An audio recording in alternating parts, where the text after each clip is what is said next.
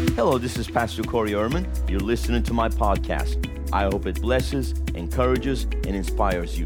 I pray that the Holy Spirit will touch you through this teaching. Thank you for tuning in, and God bless. Okay, so we started out by talking about why we need faith. Why do we need faith? Because Hebrews 11:6 tells us that without faith, it's impossible to please God. We need faith because how many of you want to please God? Okay, there we go. That's good. Without faith, it's impossible to please Him, for he who comes to God must believe that He is. And it's not enough, of course, to believe, because the Bible says even demons believe, and they shudder, and they will not be saved, of course. But what is it that God does? He's a rewarder of those who diligently seek Him. So God rewards faith. Come on, say this after me. God rewards faith. Amen. And then, of course, we know that the just, the righteous shall live by faith. There's many of those, but we can look at actually Romans 1:16 and 17. For I'm not ashamed of the gospel of Christ, for it is the power of God unto salvation for everyone who what? Believes. So if you want power released in your life, you have to believe. Why is it that many Christians don't have power manifesting in their lives? Because they don't believe. They're not believers. They're not doing their job. What's our job? To believe. We are what? Believers. Come on, say this after me. I'm a believer. Turn to your neighbor and say, you're a believer. Do your job. Believe. See, when you do your job and you believe, God comes and rewards, and guess what happens? Power is released in your life. So if you want to operate in power, then you need to believe. And we know that the limitation is not power, because we know that the same power that raised Christ from the dead dwells within us. The Holy Ghost power, ultimate power is in us. So what's going to limit that power is lack of faith, or the level of our faith. So tonight we're going to talk about how to increase and release our faith, okay? So 2 Corinthians 5:7, we walk by faith, right? So what is it? We walk by faith, not by sight, okay? 2 Corinthians 5:7. We're not doing, okay. For we walk by faith, we regulate our lives and conduct our lives by our conviction or belief respecting man's relationship with God, with divine things, trust, holy fervor. Thus we walk not by sight or appearance. So we walk by faith, not by sight, or we regulate our lives. I like that, what the Amplified says. If you go back, that's really good, because we regulate our lives and conduct our lives by faith. That's what it means to walk by faith, okay? How you regulate your life and how you conduct your life. We are to regulate and conduct our lives by faith. And what is faith? It's a conviction. Faith is a conviction that what God's Word says is the truth, nothing but the truth, so help me God. It's the truth. It's the ultimate. God's Word is the highest authority in heaven and earth. And even the Bible says that God has exalted His Word above His name. Okay? And we know that at the mention of the name of Jesus, every knee must bow and every tongue must confess that Jesus is Lord. So what does that mean, to exalt His Word above His name? Think about that. If His name is the highest authority, right? The name of Jesus, but Jesus said, all authority in heaven and earth has been given unto me. And what we're thinking is, well, that's the name of Jesus. No, Jesus is the Word. So the Word is the highest authority in heaven and earth. There's nothing else that can exceed the authority of the Word of God. I don't care what people say. They can take out their Bibles, cut out chapters, make a holy Bible, cut out all kinds of holes. It doesn't matter. God's Word is forever established, forever settled. What God has spoken, it is forever settled. No man can change it. And whoever thinks they can change God's Word or add to God's Word is a fool. And even the Bible itself, the Word of God itself, ends with that warning. The last few, verses of the book of Revelation says, if anyone adds to this Word or takes away from this Word, let all the curses and judgments written in this book come upon him. That's a pretty serious deal when you're trying to change God's Word. You can't, right? Okay, so we regulate our lives, conduct our lives by a conviction and belief in God's Word. Amen. Okay. And why faith? Because Jesus said to have faith in God. Mark 11:22. Jesus answered and said to them, have faith in God. Well, how are we going to have faith in God? What does it mean to have faith in God? It means to have faith in His Word. Right? Sometimes people get like, yeah, I want to have faith in God, but what does that mean? It means to have faith in His Word. Whatever He has spoken, whatever He said, that you believe it and you don't doubt it. That's what it means to have faith in God. Amen? Okay, so how do we have faith in God? Have faith in God constantly. Another way to translate that Greek would be have the God kind of faith. Okay, so what is the God kind of faith? It means whatever God has spoken, it's done. And of course, that's in context of Jesus cursing the fig tree. He spoke to he didn't say, I curse you, fig tree. He just actually spoke to a fig tree. Remember, he comes to a fig tree. He looks for figs. He's hungry. He can't find any figs. He lifts because in the fig tree, the fruit actually comes before the leaves. And he saw a fig tree full of leaves, but no fruit. So it was a fake. It was a fake Christian. Looked like a Christian, but had no fruit of it being a Christian. And Jesus said, let no one eat of your fruit ever again. In other words, you're fake. And then, of course, the next day, the tree was withered up from the roots, and the disciples were shocked. They said, look, Lord, Rabbi, Master, Teacher, the fig tree that you cursed is all dried up. And he says, in replying, he said to them, have faith in God, or have the God kind of faith. Basically, what Jesus said, the moment I spoke the word, it was done. When I said, let no one eat fruit from you ever again, that means that tree was basically eternally condemned to being fruitless and withered up. Basically, he spoke like death to the tree. And then he says, if you speak to a mountain, be thou removed, be thou cast into the sea. And when you say it, you don't doubt in your heart, you will have whatever you say. Okay, so that's the operation of faith we've been talking about, is believing with your heart and confessing with your mouth. Believing with your heart and confessing with your mouth. Okay, of course, we're justified by faith. Romans 4:23, that which is not of faith is sin. Ephesians 2:8, we are saved by grace through faith. 1 John 5:4, we overcome the world by faith. Okay, for whatever is born of God is victorious over the world, and this is the victory that conquers the world, even our faith. So how do you overcome? How do you walk in victory? By faith. So a defeated Christian, come on, I know sometimes people don't like me saying this, but I'm not saying it. The Bible is saying it. A defeated Christian is a Christian that's not walking by faith. Because a victorious Christian is one that overcomes by faith. So if you see a Christian that's defeated, it means they're full of doubt and unbelief. They're not believing God's word. They're not speaking God's word. And then Hebrews 6:12. How do we receive God's promises?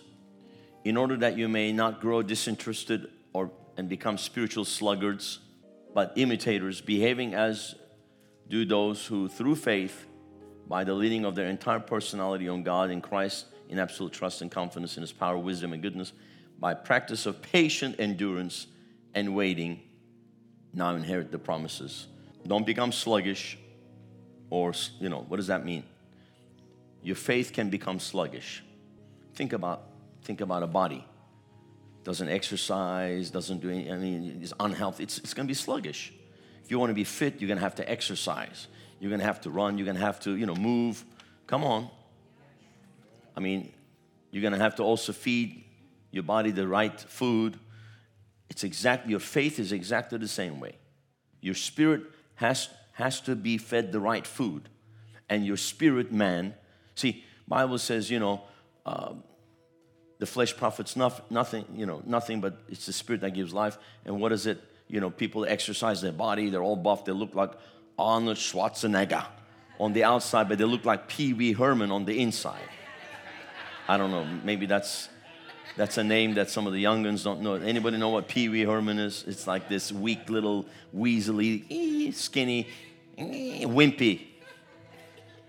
The spirit man, their spirit looks like Pee Wee Herman, even though they're like, hey, I'm all buff, I pump iron. But then it's like spiritually, the devil just comes and boom, he can just Just take them out just like that, because they look strong on the outside, but they're weak on the inside. So you gotta exercise your faith. Otherwise, your faith will become sluggish. Your spirit man will become sluggish. So your faith has to be exercised. Okay? Just like you have muscles, okay, your spirit has muscles. Okay? Your faith is actually a muscle. Did you know that? Your faith is actually like a spiritual muscle. And how do you build physical muscle? By weight and by resistance and by repetition. Exactly how you build your faith. By weight, by adversity, by challenges, by your faith being challenged, by resistance, and by repetition. That's how you build your faith. You got to exercise the word, amen, and you got to always, your faith always has to be engaged. Your faith has to have always goals. Okay, you know, you go, I got a goal. I'm going to run, 10K today. I'm going to do 3 reps of 15 biceps, whatever. You have to have discipline and goals to build your body, and you have to feed it the right food. Your spirit has to be fed the right food. You can't be feeding your spirit popcorn, cotton candy, and junk food and expect your spirit to be strong and healthy. What do you feed your spirit? The Word of God. Okay? And so it's through faith and patience you inherit the promises. Every promise in the Word of God is attainable, but it can only be attained by faith and some endurance. That means repetition, not just a one day. Because people can be in faith for a day, and then the next day they're like, oh. No, you have to be consistent, consistently exercising your faith, consistently believing the same thing, speaking the same thing, until you see the fulfillment and the manifestation of whatever God's word promised you. Okay? All right. So last week we looked at 3 kinds of faith. Romans 12:3 was the measure of faith. For by grace, unmerited favor of God given to me, I warn everyone among you not to estimate and think of himself more highly than he ought to, not to have an exaggerated opinion of his own importance, but to rate his ability with sober judgment, each according to the degree of faith apportioned by God. For God has dealt to each one a measure of faith. God has dealt to each one a measure of faith. And we saw that of the 3 kinds of faith, the first one is the measure of faith. This is something that God gives you. See, it says, you look at it in context, through the grace given to me. Through the grace given to me, God has dealt to each one a measure of faith. And then right after that, he goes into talking about your calling and your spiritual gifting. So this has to do with your calling and your spiritual gifting. That has been given to you by grace. It's God's gift to you. Whatever, that's why the Bible says gifts and callings of God are without repentance. Because the call of God is God's greatest gift to you. You have to understand the highest honor is the call of God in your life. That's the highest honor any man or woman can have, is the call of God. That is the most precious, that is the most amazing, that's the greatest thing that you have in your life, is the call of God. It's greater than anything on earth. My calling to me is the most important thing in my life. Because we're running a heavenly race. And so your calling comes with a measure of faith that comes. And so what you do is, listen, when you activate your calling, you activate that measure of faith.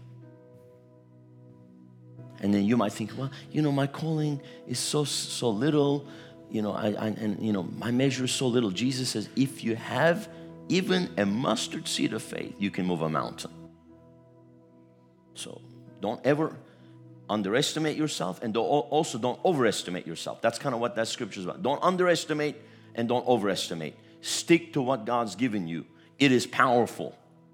It is powerful. What God has given you is powerful because it comes with a divine grace. Okay?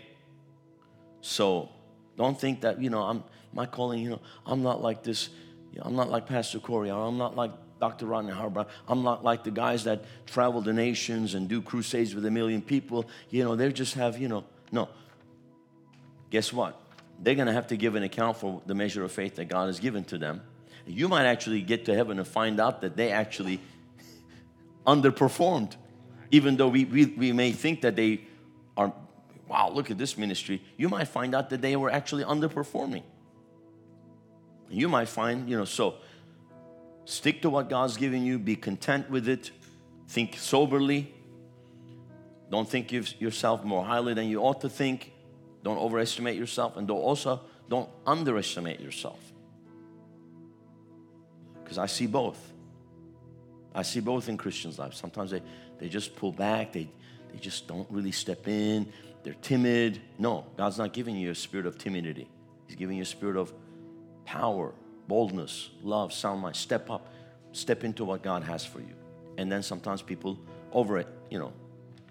overestimate themselves. They're trying to do things that God hasn't called them to do, and they don't have the grace for it. And that's why they struggle. They get burnt out. They get, just basically they just, worn out because they're trying to do it in the flesh. Okay? The second kind of faith is the gift of faith. 1 Corinthians 12, 7 through 11. The gift of faith. But the manifestation of the Spirit is given to each one for the profit of all. So this is a manifestation of the Spirit. Okay? For to one is given the word of wisdom through the Spirit, to another word of knowledge through the same Spirit, to another faith by the same Spirit. So that's the gift of faith right there that we see. So this is different than the measure of faith. This is the gift of faith. The gift of faith is like, the best way I can explain it is like God takes you, turns you upside down, shakes you, empties out all the doubt and unbelief, and then picks you back up and pours into you His own super duper high octane divine Holy Ghost faith. It's literally what it is. It's literally God gifting you faith. And that is always for a special purpose. It says it's a manifestation of the Spirit. Okay, so these are what we call the gifts of the Spirit. So this is not something you can operate in all the time. The measure of faith, you have it. It comes with your calling. Okay, but the gift of faith comes for special purposes.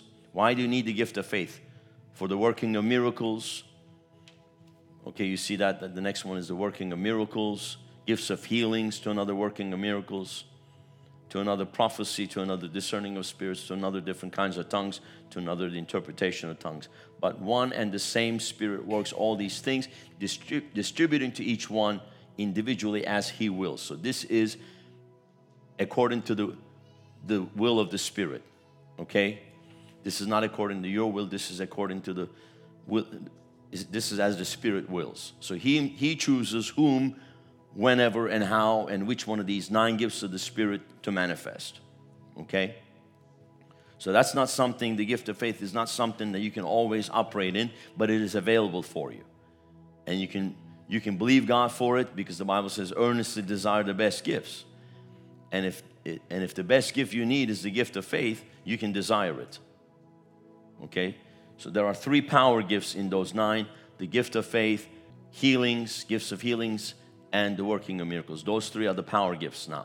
How many gifts do you need to raise somebody from the dead? All 3 of the power gifts. You need the gift of faith.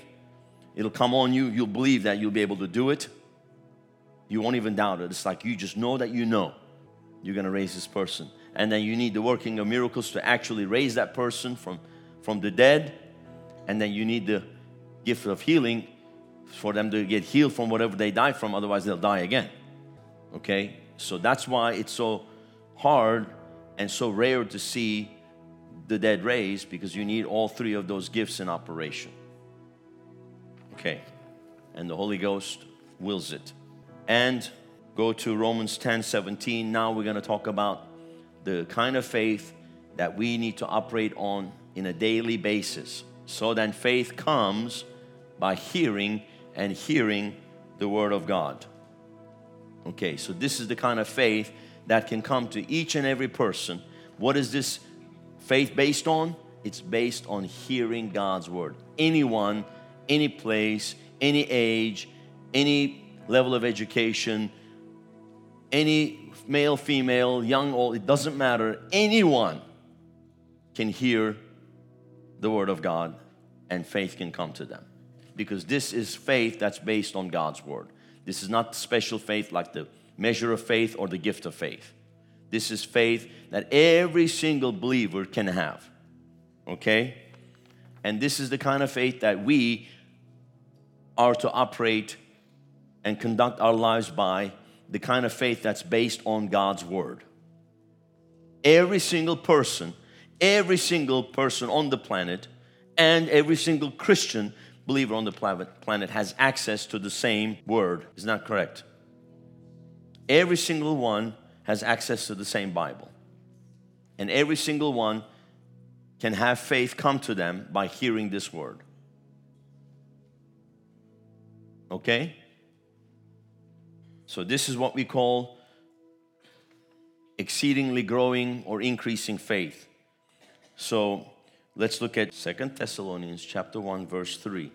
We are bound to thank God always for you, brethren, as it is fitting, because your faith grows exceedingly, and the love of every one of you all abounds towards each other. So look at that. Your faith grows exceedingly. This is what we call exceedingly growing faith. Okay? Faith comes. That's a revelation right there. That faith can come to you. Amen? You can call it Uber and it'll come to you. But you have to call, right? So you have to call on God's Word. It'll come to you. When you hear the Word, it'll come to you, and your faith will grow exceedingly. That means little word you hear, little faith comes to you, right? A lot of word you hear, a lot more faith will come to you. So there are levels of faith that you can operate in.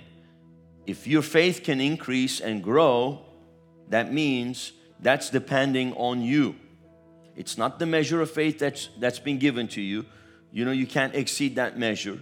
It's not the gift of faith that the Holy Ghost can manifest as one of the gifts of the Spirit, which could be rare, and it could be, you know, you don't know when that's going to happen. Now, you can be prepared for that. Okay. And if you're called into the fivefold ministry, apostles usually will operate, the gift of faith will be on the apostle. You look at prophets, they'll have the word of wisdom, word of knowledge, discerning of spirits, the revelation gifts. It comes with their ministry office, but not everybody is called. Some are called apostles, some prophets, right? So the power gifts may not always be in operation in the life of the believer on a daily basis. And you can't just be trying to live your life by the gifts. You have to live your life by the Word. You cannot build your life on gifts. You have to build your life on the Word of God. You also can't build a ministry on the gifts. You have to build a ministry on the Word of God. That's always the foundation, the Word. Okay? Your faith grows exceedingly. Say, my faith is going to grow exceedingly because I'm making a decision to hear more of God's Word so that more faith will come to me. Amen. And you have to also you can't just, obviously, if you come to this church, you're going to hear a lot of Word. You know that. But you also can't rely on that. You have to hear the Word for yourself every single day. That's why this guy here went and got himself what I recommended that he gets, the complete personalized promise Bible for men. You open this, it's full of promises. This guy, James Riddle, he took scriptures and categorized them. He went and did the work for you, pretty much dedicated his life doing the work for you, and categorized by all these different topics, promises in the Word of God, and wrote out the scriptures, and then even put a confession right after each scripture that you can, a personalized confession. Jesus has been selected from among men to be my high priest and has been appointed to represent me in matters related to God. He is the propitiation for my sins, and through him all my gifts are purified and made acceptable when he presents them to our Father. And that's after reading Hebrews 5:1, 1 and 5. So it's like me, personalized, and you confess the Word, you hear it, you speak it, you meditate on it, and you speak the promises, and that's what it means. And there's no greater voice than your own voice.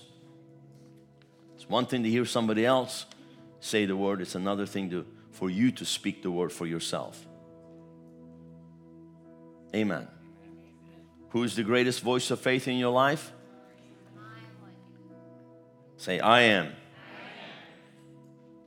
Moses said, who do I tell them sent me? I am. Why? Because everything God speaks is done. He says, go tell Pharaoh, let my people go. The moment God said it, that was settled. Pharaoh wouldn't be able to do anything about it. And Moses would be able to go stand with boldness and say, let my people go. Nobody else could do that. Somebody else could try that, probably have their head chopped off. But Moses, because he was sent by God on an assignment, and say this, I'm sending you, you go tell Pharaoh, let my people go. Well, who's sending me? Who do I say? I am.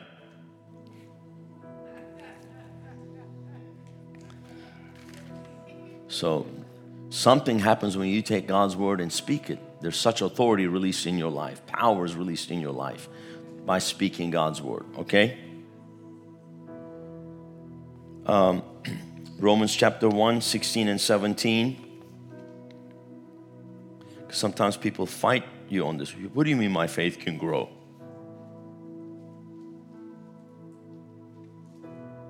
Never ever will you find in the Bible where it says pray for faith. You will not find it.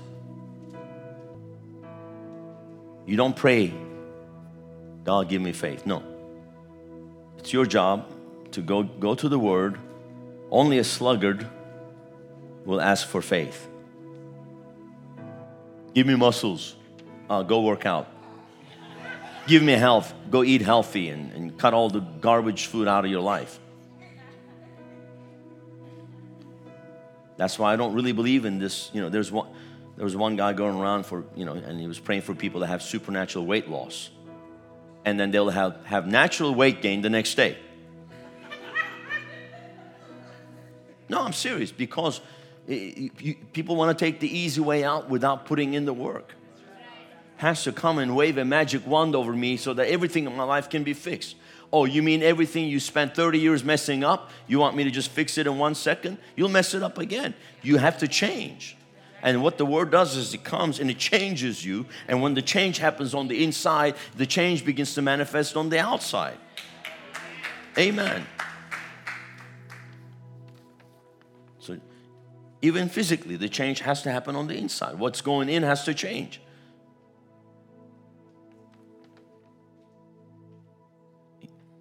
Who's in computers here? We have a terminology. Garbage in, garbage out. If you go in and sitting in some religious dead place where they tickle ears or they hardly even preach the word, what's going in is just not going to change you. It's not going to help you. It's not going to strengthen you. For I'm not ashamed of the gospel of Christ, for it is the power of God to salvation for everyone who believes. We looked at this, to the Jew first and for the Greek. For in it, what? In the gospel. What is the gospel? The good news. It's the word. For in it, the righteousness of God is revealed from faith to faith. So you can see revelation from faith to faith. The more revelation, the higher the level of faith you're going to have. So you can grow from faith to faith. So how does faith come? By hearing the word and receiving revelation from it. So what empowers your faith is revelation. Not head knowledge, but revelation knowledge. Not believing with your head, believing with your heart. And when you hear it with your heart and you get revelation, faith comes to you. Faith comes by revelation. Another way to say it is faith comes by revelation.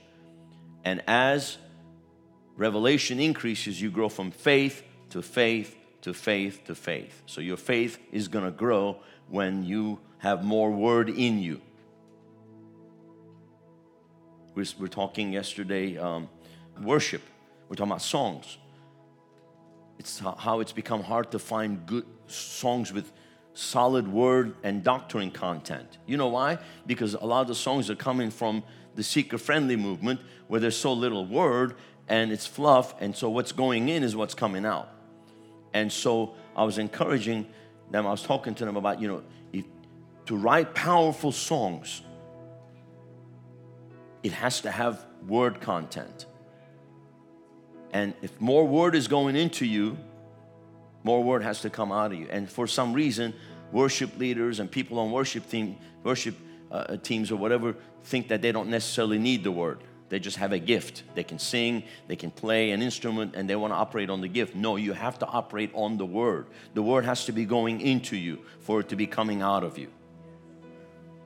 So, the word of God is very important. That's why we don't hire unbelievers here and pay them money to come play after they played in some nightclub on a Saturday night. And they come, no, I kid you not. You go around Sunday morning, some of the big churches around, and you'll find people that are not even saved playing on the worship team. And they pay them to play. And they finish playing, they go out and smoke a cigarette. And then they come back for the ending because they do their set list. And then while the preaching is, they're outside in the parking lot smoking a cigarette or on the phone doing whatever they're doing. And then at the end, they come back, for the ending song to play. That's why we don't pay people to play here. There's no pay to play. It's a worship. It is a service to the Lord. Just like we don't pay an usher, we don't pay a greeter, we don't pay musicians. Why are they special? And that's the problem in America, building a worship team, because they're all used to being paid. And they go to the highest bidder. It's a privilege and an honor and a responsibility to stand on that stage to lead people in worship. And if you are not a clean vessel, you're going to be brought down. I'll take the mic right out of your hand if you're not a clean vessel. Will not hesitate one bit. I'll play Spotify and just do worship that way than have a bunch of unclean people on the stage. Amen. Don't play the games. I don't know how we got on that one. All right. The word in. Okay, so let's talk about faith. Okay, so how does faith grow? We talked about you got to hear the words, so just going to give me Matthew 4:4. But he answered and said, it is written, man shall not live by bread alone, but by every word that proceeds from the mouth of God. Right? Jesus said, the words I've spoken to you, they are spirit and they're life. So obviously he's talking about bread. Bread is about, or you can look at that, I like that. Man shall not be upheld or sustained by bread alone. So bread is sustenance. Bread is like the staple food. Some cultures, if you haven't had bread, you haven't eaten. Turkey's like that. Bread is everything. Some cultures, not necessarily bread, but like you go to the Far East, rice. They eat rice at breakfast, rice at lunch, rice at dinner. They don't eat rice. You can serve them a steak. If they haven't eaten rice, they haven't eaten. They have to have rice. Amen. So, obviously bread represents sustenance. The most important, feeding. Man shall not live or be sustained by bread alone, but by every word that comes from the mouth of God. So he's talking about spiritual bread. Jesus said, I am the bread that came down from heaven. I am the living bread. I am the living word. So the word of God is bread. So what's going to build up your spirit? The word of God. The word of God is what's going to uphold and sustain you and feed your spirit and strengthen your spirit. And of course, when he means by every word that comes from the mouth of God, this is interesting. He's not saying by every word that's written on the paper of the Bible. Coming from the mouth means it's spoken. And somebody has to hear it. God has spoken a word. Will they hear it? Lord, who has believed our report? Who's going to listen to your word? People, oh yeah, the word of God, yeah, whatever. Now you might, as a pastor, I talk to people. People come to me, Pastor, can I have an appointment, counseling? Okay. Well, I'm not going to give you my opinion. I'm just going to tell you what the Word of God says. And then that's it. And now you have to hear the Word, and there's no need to keep counseling and counseling and counseling if people won't just take the Word and believe it and do it, because I'm not going to give you my opinion. Well, Pastor, what do you think? Actually, I don't want to think about that. I want to just tell you what the Word says, because I'm not going to get in trouble with the Lord trying to give you my personal opinion. Because the Word of God is not open to personal interpretation. So I'm not going to try to interpret it. I'll just tell you what the Word of God says. And then it's your choice whether you're going to believe it and do it or not. And then sometimes I'll tell people, this is what the Word says. Yeah, Pastor, I know that's what the Word says, but. Goats butt. Sheep follow. All of God's sheep say amen. Let me hear it. Amen.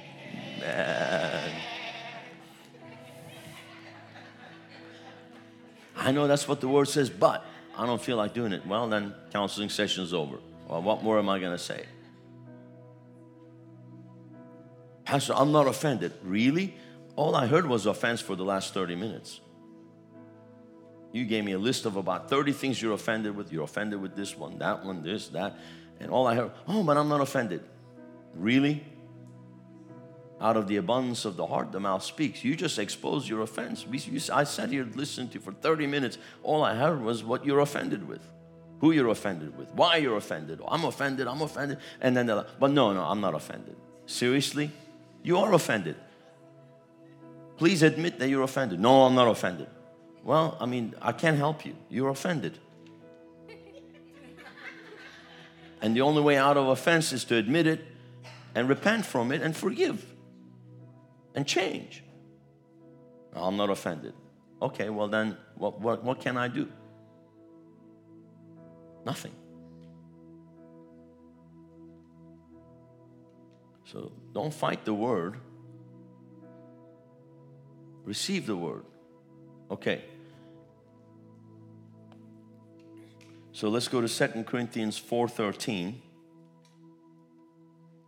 So we're talking about how to increase and release your faith. That's the main thing I want to get to tonight. How to increase and release your faith. Well, we're learning how to increase our faith. We feed on the Word of God. We got to hear.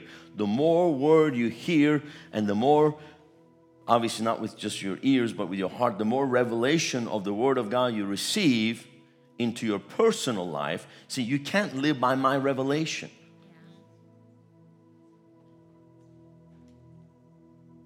You can only live by your revelation. I mean, think about this.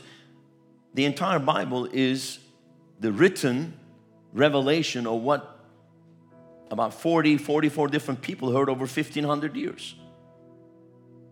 66 books are written because they received a revelation from God. They recorded it.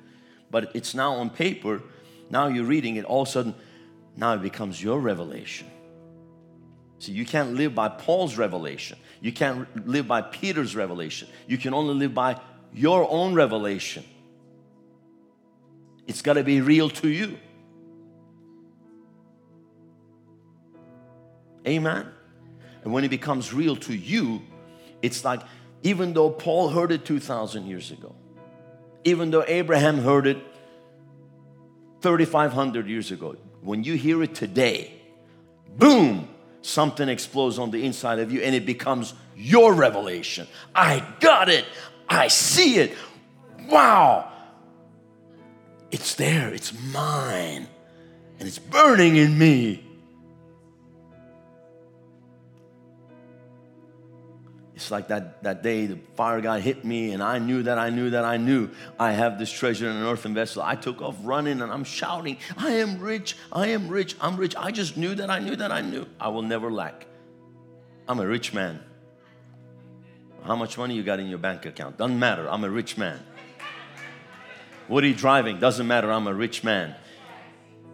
It may not be manifesting right now, but because you're walking by sight, but I'm walking by faith. But the day will come, that riches on the inside of me are going to begin to manifest. Every single day, you're going to see it manifest in every area of my life. You watch my life for the next 5 years, for the next 10 years, for the next 20 years. You shall see it. But I don't need to see it to believe it, because I got it. It's in me. It's there. It exploded. It's a part of me. And I know that I know that I know. So now I'm walking by faith. You're still walking by sight. You're saying, well, I don't see it. I don't have to see it to believe it. I got it. It's in me. It's mine. I know who I am.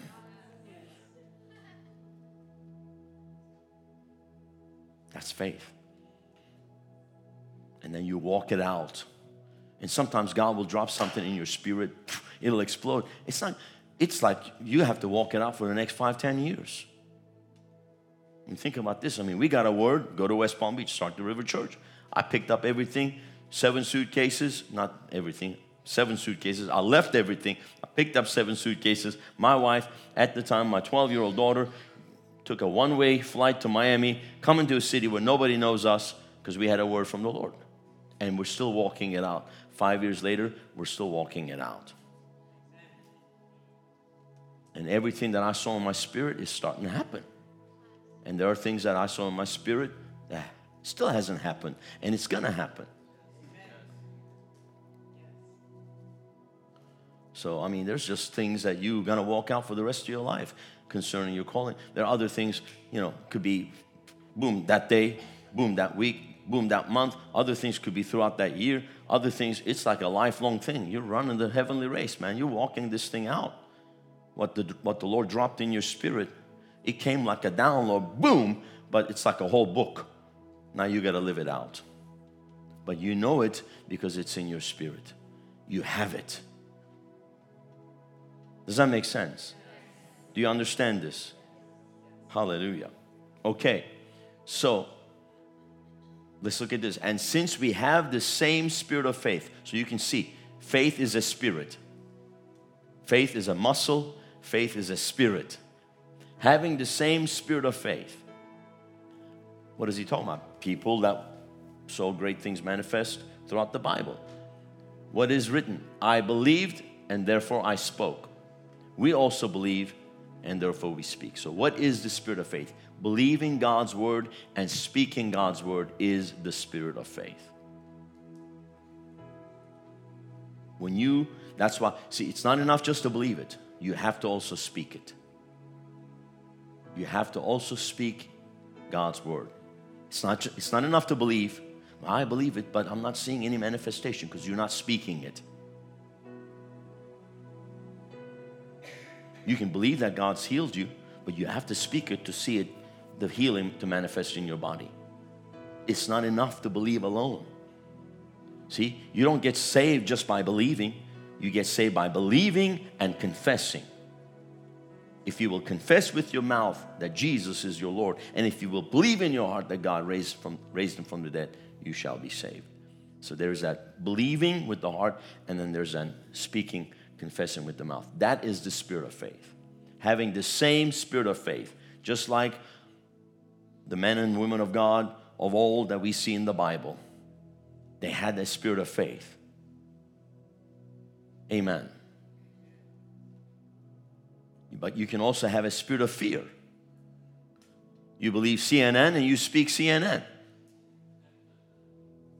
I hear people, oh, you speak in CNN. I speak faith. I don't understand CNN. I speak faith. I don't speak CNN. I don't speak BSNBC.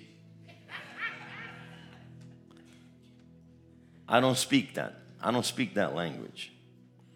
I don't speak sickness. I speak healing.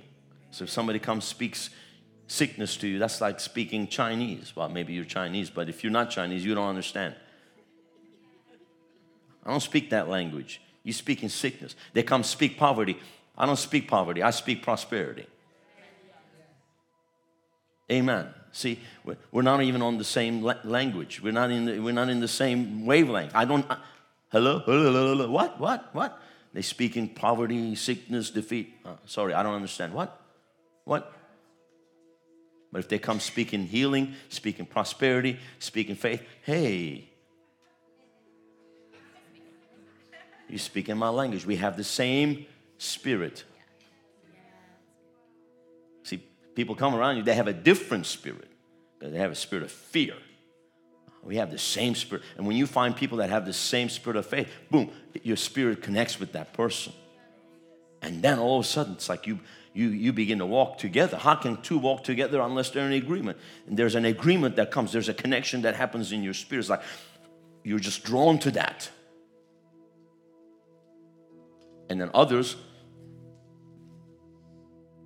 repel. They come around speaking religious garbage, poverty, lack, fear, offense, bitterness. My spirit just, you know that, right? Your spirit just rejects it. That's why, like, you feel sick in your spirit. Yuck. I need to get away from this person and go take a bath.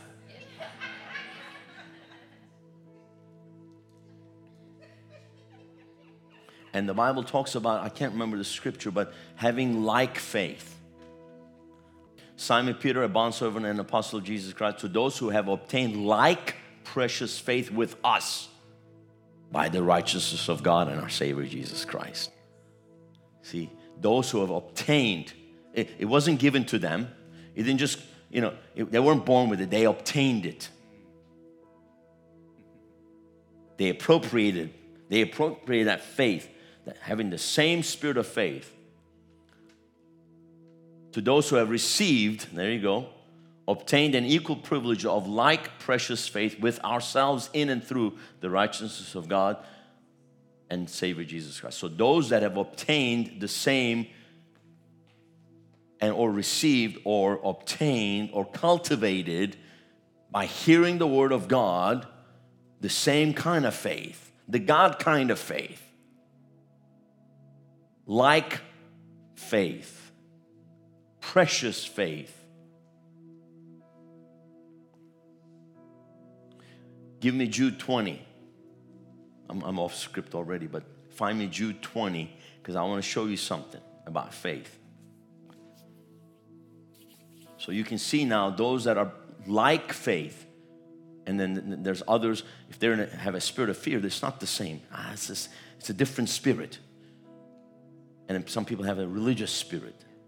Ugh. And the Holy Ghost to me is like, ugh. Get away from me. Ugh. Jude 20. But you, beloved, building yourselves up on your most holy faith or your precious faith, praying in the Holy Spirit or praying in the Spirit. So you can build, you can build your faith just like you build a house. People trying to build a career. No, you got to build your faith. They're trying to build a ministry. No, build your faith. I'm trying to build a business. No, build your faith. And then you'll build the business. Okay. But you, beloved, building yourselves up, founded on your most holy faith. Make progress. I'm trying to make progress in life, but your faith is not growing. That's why you're stuck, spinning wheels. When your faith grows, you're going to have progress in your life. Okay? Rise like an edifice, higher and higher. See? Faith to faith, higher and higher, growing faith, increasing in faith. What kind of faith? Holy, precious, like faith. The God kind of faith. That's based on God's word, believing God's word, speaking God's word, having that same spirit of faith. Okay? You see that? So that means you can have little faith. That's why Jesus said, Luke 12:28, if then God so clothed the grass, which is to this day in the field, and tomorrow is cast into the oven, how much more will he clothe you, O ye of little faith? Ye of little faith. You worry about your life. You worry about what you're going to be clothed with, what you're going to wear, what you're going to eat, what you're going to... If you're worried about your life, don't you know your Heavenly Father loves you? And if He adopted you as a father, He would be a weak, wicked, evil father if He didn't provide for you. Only wicked, evil fathers neglect their children. Not your Heavenly Father. He knows what you need. Why do you worry, ye of little faith? So if you're living in that realm of, I'm just believing God for my daily bread, then it's little faith. It is faith, but it's little faith. I didn't say it, so don't get offended with me. Pastor Corey said, I have little faith. I didn't say that. If you're worrying, Jesus said you have little faith. So somebody's repenting right now. I'll let you deal with that. I'll let you do business with God right now. Talk to Jesus. Okay? So little faith, you can have little faith, or you can have great faith. Again, you don't have to put this up.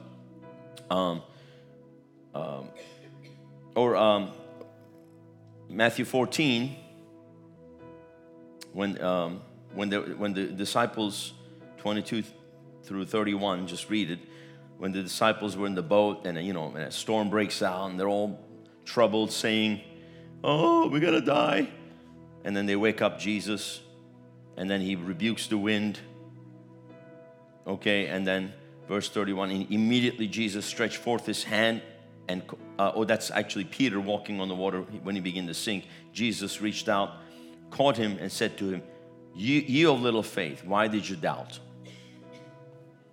Okay,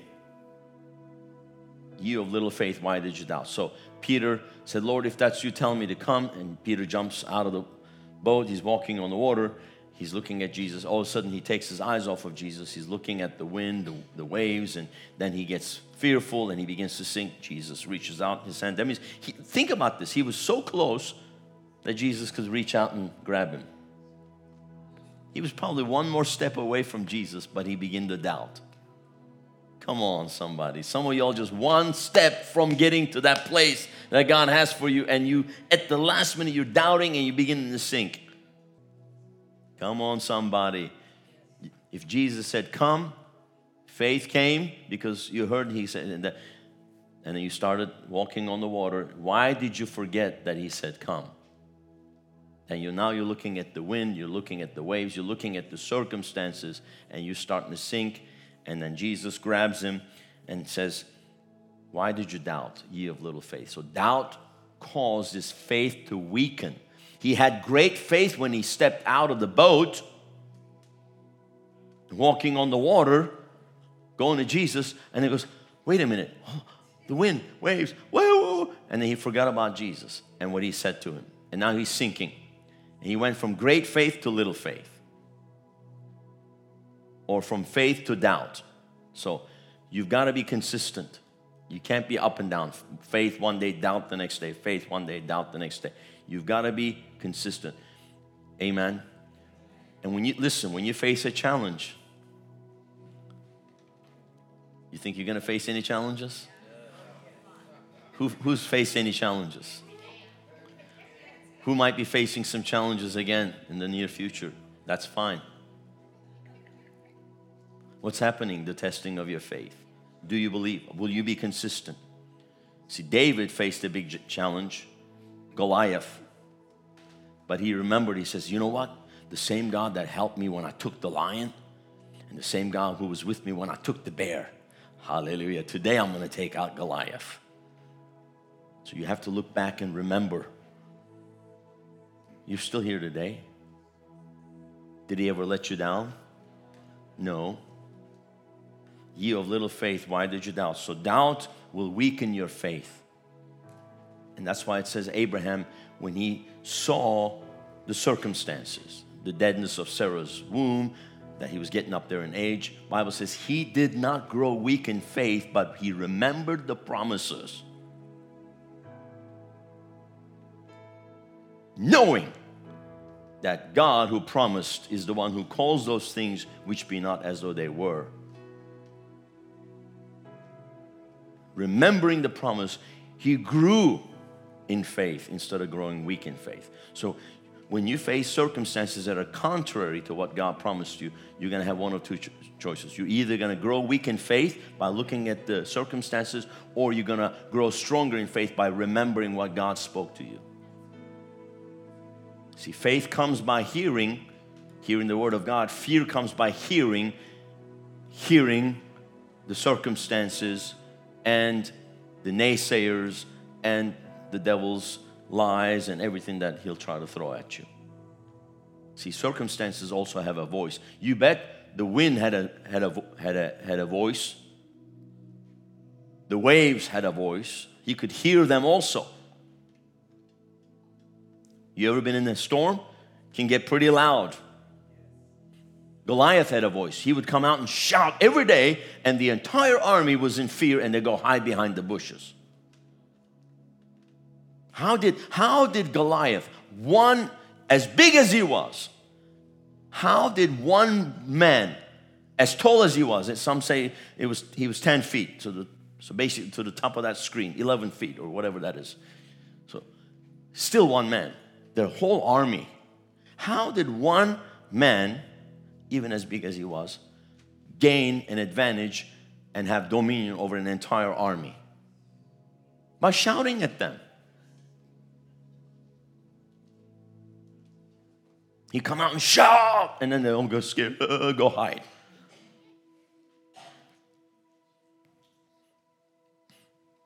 And here comes David from the youth group.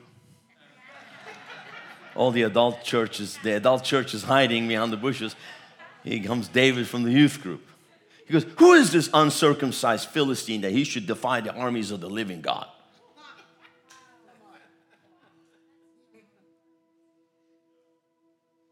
And then he shouts to him, today I'm going to take you out. I'm going to cut off your head and feed your carcass to the birds of the air. And he starts running to him with his sling, shouting. Never run against your giant with your mouth closed. Come on, somebody. You better be shouting to whatever giant you're dealing with. Whatever mountain. You have to speak to that mountain. That's the spirit of faith. If you don't speak, your faith will not be engaged. Because somebody else will speak. Circumstances will speak. So you want to make sure that you don't have weak faith. So your faith can be weak or strong. It can be small or great. So we know that faith is measurable. In Matthew 8, there's the story of the centurion. Just to summarize it, the centurion, basically a Roman officer, comes to Jesus, says, my servant lies sick. Jesus says, I'll come and heal him. And the man says, you don't need to come. Just say a word. And then Jesus is marveled. He says, I have not seen such great faith in all of Israel. He rebuked the Jews for having little faith. Here comes a Roman officer having great faith. Why? Because he understood. He says, I'm a man under authority. I say to this one, go, he goes, do, he does. Amen. And then also I have men under my authority, and also I have commanding officers who give me commands. I go do. So all you have to do is say a word. So he understood authority. Speaking with authority is how you have great faith. Worrying, doubting, little faith. Speaking with authority, great faith. Amen. Say this after me. I'm going to walk in great faith because I believe in the authority of God's word and the name of Jesus. I'm going to believe it and I'm going to speak it no matter what anybody says or what the circumstances say. I refuse to believe them. I believe God's word and I speak God's word. I have the same spirit of faith. Okay. All right. So let's run through these in closing. So faith is measurable, right? It can be strong. It can be weak. Okay. I mentioned about Abraham, Romans 4:19, and not being weak in faith, considered not his own body now dead. 99 years old. When he was about almost 100 years old. Neither yet the deadness of Sarah's womb. So what? He did not consider the natural circumstances and then grow weak in faith. He remembered God's promise, spoke God's promise. He grew stronger in faith. Okay? Romans 4:19 and 20. And then verse 20 says, he staggered not at the promises of God through unbelief. Yes, okay. So he did not weaken in faith when he considered the utter impotence of his own body, which was as good as dead because he was almost 100 years old. Or when he considered the barrenness of Sarah's deadened womb. So if you think about it, I mean, it's impossible. In the natural, if you consider it, it would be impossible. But he did not weaken in faith because he did not consider the natural. But 20 says, verse 20, look at this one. But what happened? No unbelief or distrust made him waver, doubtingly question. Because what is doubt? Questioning. Questioning God's word is what doubt is. The questionings that come. How did Eve fall? Question God's word. The enemy came, caused her to question God's word. Hath God really said? He didn't really say that. You won't die. Go ahead and eat. So the moment the doubt, the questioning came, questioning caused her to doubt God's word and then act against God's word. And then, of course, then it was over. Okay, so the enemy will come to try to put question marks in your head. To question what God promised in His word, or it could be something specific that He spoke to you. That you know that this is what He called you to do. You step out and then all hell breaks loose and then you begin to doubt, wait a minute, did God really call me to do this? Yes, He did. Amen. You get married and then you have issues in your marriage. Anybody ever have issues in their marriage? Not mine. Mine's perfect.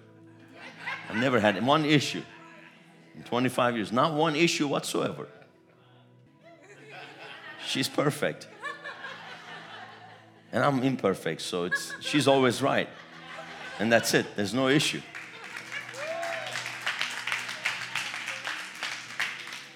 Yeah, my marriage is perfect. We never had any issues. Not once. Not one argument ever. Yeah, right. But no, you end up issues and then man, I married the wrong person. I made a mistake. The enemy will come, try to divide. You start a business. Start to grow and then you hit a bump in the road. And then the thoughts, the questions come. Yeah, listen, the questions are going to come. You cannot entertain those questions because what's going to happen is it's going to cause you to waver, doubtingly question. The questions are going to cause you to doubt. Doubt will begin to creep in and you'll begin to waver if you listen to that. But what happened? No doubt or distrust made him waver, doubtingly question concerning the promise of God. But he grew strong in faith, right? And was empowered by faith as he gave praise and glory to God. So you're going to either consider the natural circumstances, things that are contrary, things, and then it's going to cause doubt to come in and questionings and waver, and then it's going to cause you to grow weak in faith. Or you're going to go the other way. You're going to remember God's promise. You're going to stand on God's word, and you're going to say, I refuse to believe anything other than God's word and what God spoke to me. I'm going to stay the course. This is it. I'm going to walk by faith, not by sight. This is it. I'm pressing in. I'm going through this thing. I'm going to believe God. I'm not going to waver. And then you're going to grow strong in faith. Okay? So this is the key, guys. This is it. I mean, if you get one thing out of this night, get this. Don't question God's word and don't allow the enemy to bring the questions into your mind. And you begin to entertain those questions, you're in trouble because it will shake you. Okay? Is this helping anybody here tonight? Say this after me. I will not waver concerning the promise of God. I will not allow doubtful questions to creep in. I will not entertain those thoughts. I will reject those thoughts. I will remember God's promises. I will believe God's word. I'll speak God's word. I will continue to grow strong and will be empowered by faith. I'll give praise and glory to God. Hallelujah. Let's look at the other kinds of faith that's mentioned in the Word of God. We got James chapter 2 verse 5. Listen, my beloved brethren. I like that. Listen, my beloved brethren and sisters. Has not God chosen those who are poor in the eyes of the world to be rich in faith? So you can have rich faith. And in their position as believers and to inherit the kingdom which He has promised to those who love Him. Come on, somebody. Rich in faith.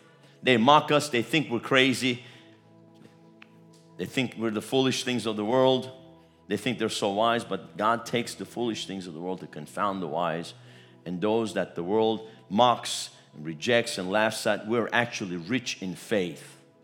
And in our position as believers, we're going to inherit the kingdom of God while they go straight to hell. And listen, I'm sorry to say, but there's going to be some people you're going to have to say to them, if you're not going to heaven with me, I'm not going to hell with you. I'm serious. Some people, they're just not going to ever get it. You're going to love them sometimes from a distance. And you're going to have to separate yourself at some point if you really want to continue to move forward. Because they just don't want to go there. As much as you love them and God loves them, sometimes they just won't do it. Come on, you know that. You know what I'm talking about. It breaks your heart, but it's the truth. I mean, look at Judas. He walked with Jesus. He was one of the 12 disciples. And look at what happened to him. Paul says that there was one that left him because he loved the world more than, so there's going to be some people like that.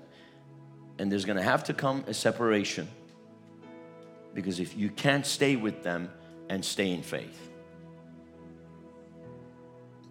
It's the truth. And as much as, and sometimes it could be very, very close family members. But you're going to have to choose the walk of faith to be rich in faith. And let's look at this one, Acts 6 and 5. Acts chapter 6 and 5. And the suggestion pleased the whole assembly, and they selected Stephen, a man full of faith. A man full of faith. A strong and welcome belief that Jesus is the Messiah, and full of and controlled by the Holy Ghost. So full of faith and full of the Holy Ghost. See, you can full of faith, you can be empty of faith. You can be full of fear. That's why we say, that man's full of fear. That man's full of pride. That man's full of lust. That man's full of jealousy, envy. That man's full of bitterness. See, you can see, because there's a manifestation. You can see what people are full of. So you want to make sure that people see that you are full of faith. I mean, how would you know it? There's no way, like, you can't stick something and measure the level of faith. Is there a faith meter that you can stick into somebody's spirit? No, but you can see faith. It manifests in the person's life, in the way they speak, in the way they live. You know that the person is full of faith and full of the Holy Ghost. Yeah, and this is a guy that picked to serve tables in the ministry of helps. All the ministry of helps needs to be full of faith and full of the Holy Ghost. Amen. So Stephen was called to serve tables because there was a, complaint from the certain widows that were not getting food or whatever, and then he's picked. Well, you better be full of faith and Holy Ghost if you're going to go around a bunch of complaining widows. I'm sorry to say, but sorry. Bad pastor. Okay, sorry. I repent. All right. And then it says after that, Stephen then started to do signs, wonders, and miracles among the people. All right.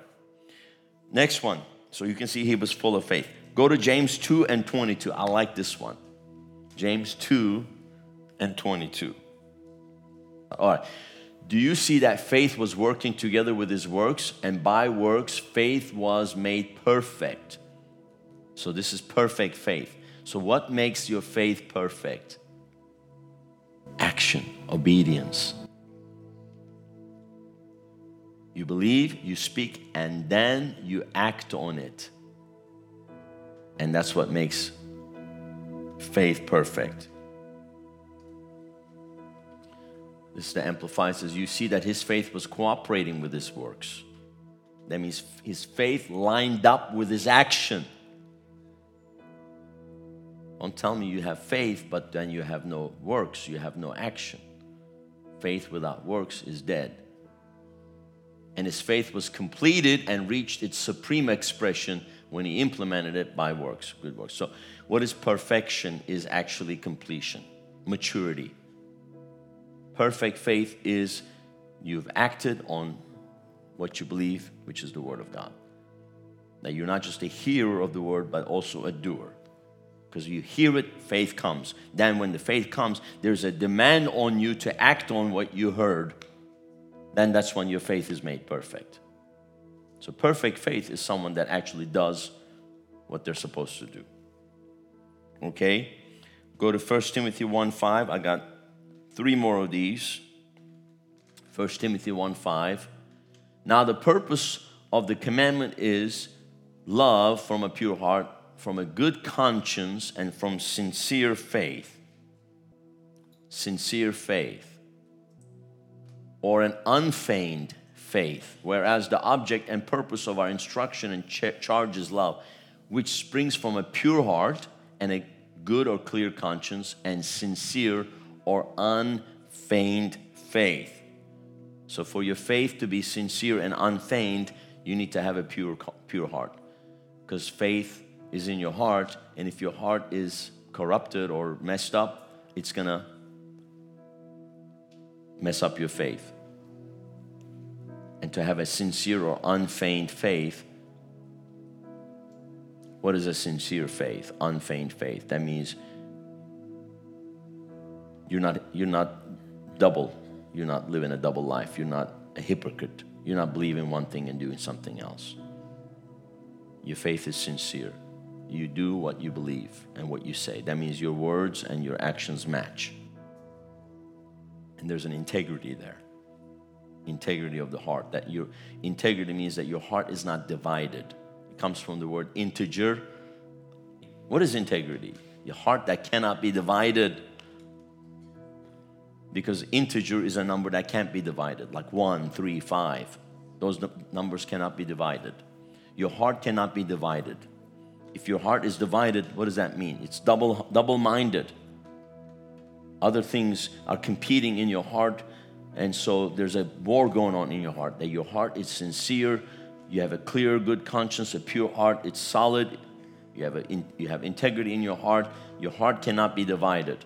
They can give you $100 million and you won't be moved. Can I give you $100 million to deny Jesus? The temptation will come to some people. Sometimes it won't be 100. Sometimes it's $100 for some people. I don't know what to say, but Jesus, the devil took Jesus to a high place, said, if you bow before me, I'll give you everything you see, all the nations. And Jesus said, no, I will only serve God and Him alone. So when the temptation comes to pull your heart away from the things of God, it could be money, it could be success, it could be a relationship, it could be the wrong person, whatever it could be, you've got to make sure that your faith is sincere, unfeigned, not divided, not shaken. Something is not going to pull your heart away from the things of God. And people get tempted in this. I'll tell you, every single person will be tempted in this. Because one of the temptations that the enemy will bring to every believer, to see if he can move them off the path. Okay? And before somebody moves off the path, their heart's already moved. So we see it later. Remember, we see it later. I mean, Judas, his heart had already moved. His heart had already moved because of the money. And Jesus knew it. The disciples didn't know because he was still there. He looked like he was doing the thing on the outside, but his heart had already moved away. And eventually, Satan entered his heart. So make sure that you protect your heart. Come on, somebody. This is so important, that make sure that your heart doesn't move away from the things of God. When we see people moving out of the church, it's already been a month or 2 or 3. Their heart's already been moving. Something else has been coming. Maybe an offense, or maybe this, or maybe that, or something else. Okay? Protect your heart. Protect your faith. And then let's look at this one. See, this shows us. 1 Timothy 1:19. Thank you. Holding fast to faith. So it means you got to hold on to faith. Because the enemy will try to take it out of your hand. So you better hold on. How do you hold on to faith? You hold on to the Word of God when He comes to try to shake you and take it out of your hand. Having a good, clear conscience. Again, the same thing. By rejecting and thrusting from them their conscience, some individuals have made a shipwreck of their faith. Some individuals have suffered shipwreck. They sunk. Peter began to sink when he began to doubt. And Jesus says, why did you doubt? Okay. Concerning the faith have suffered shipwreck. So what happened? Having faith and a good conscience, which some have rejected. What is a good conscience?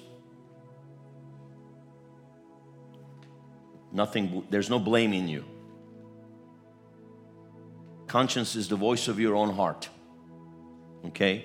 Clear or good conscience means when you check your heart, it doesn't condemn you. You have a clear conscience. You know, like, man, my heart's right. I have a clear conscience. I haven't wronged anyone. Okay? But some have rejected having a clear conscience because your conscience is the voice of your own heart. And if your conscience is not clear, you have something you're hiding, something in there that's going on and nobody knows, but you know it. It bothers you, doesn't it? It bothers your conscience. And when your conscience is bothered, it's going to shipwreck your faith. Now you got to protect your heart. And some reject it, and concerning the faith have suffered shipwreck. So we don't want to see this to happen, okay, to anyone. And then, which we've looked at this, but 1 John 5:4, in closing, maybe. Overcoming faith. Faith that overcomes the world. Overcoming faith. So you can have faith that overcomes victory. So all of these verses that we looked at proves that faith is measurable. You can have little faith, great faith. You can have strong faith, weak faith.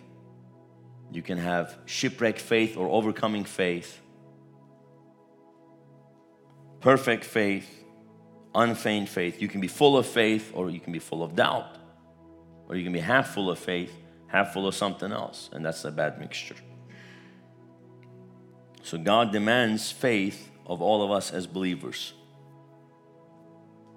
And if God says it's without faith it's impossible to please Him, then God's demanding that we have faith when it's impossible, even when it's impossible for us to have faith. We have a right. We would have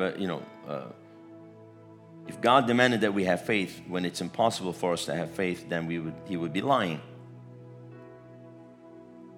So He says we can have faith. So don't say, I just can't have faith. Don't believe that. That's a lie. That's doubt. You already have doubt creeping in. Oh, Pastor, I'm just not strong in faith. Then build your faith. Pray in tongues, pray in the Spirit, and then dig deep in the Word and build your faith.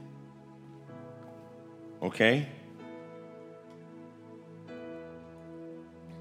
To grow in faith, you must start right where you are. Okay? You can't start climbing a ladder at the top. You got to start climbing at the bottom. Some of you just taking the first step on the ladder. Some of you halfway up the ladder. Some of you climb. Just keep going. You got to keep growing. You got to keep growing. Faith has to be fed and developed in order for it to grow. And it takes time. And it takes effort. It's a process. You don't arrive overnight. It's okay. Start where you're at right now. Start building your faith now, today. Some are further along. But you know what? Just because you're further along doesn't mean you've arrived. You keep going, and you keep going, and you keep going, and you keep going. Hallelujah. Heavenly Father, my prayer is that we all have a spirit of faith in this place, and then today many things have been rooted out of our lives.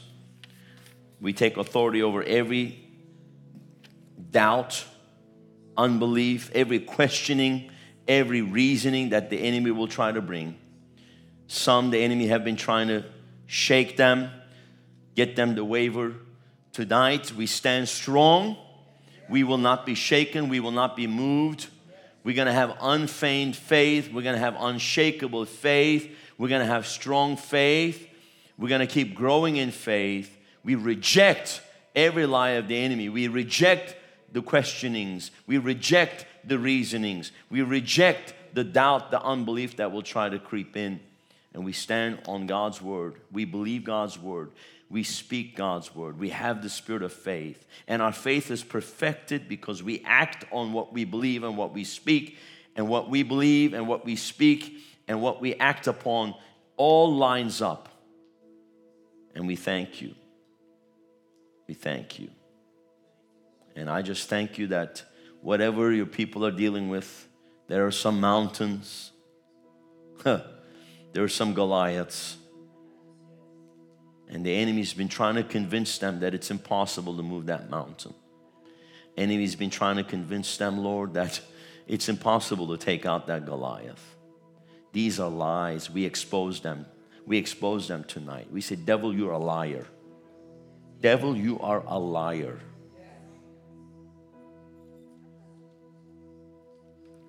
Let God's word be true. Let God himself be true. And let every man be a liar. All doubt and unbelief is getting rooted out. Shame and guilt, condemnation, which hinders our righteousness, our faith, is being rooted out. Because we've learned that knowing our righteousness in Christ is what empowers our faith. This is the confidence that we have, knowing that we are right with God, that we've been made the righteousness of God in Christ. Thank you, Lord. Thank you, Lord. Thank you, Lord. Thank you, Lord. Thank you, Lord. Thank you for tuning into my podcast. I hope that you have been blessed. I would like for you to consider two things. Number one, subscribe to our show to receive notifications of our new podcasts. Number two, support our ministry of reaching the nations with revival by clicking on the link in the description or visiting our website, riverwpb.com. Thank you for tuning in. Look forward to you joining our next podcast. God bless you.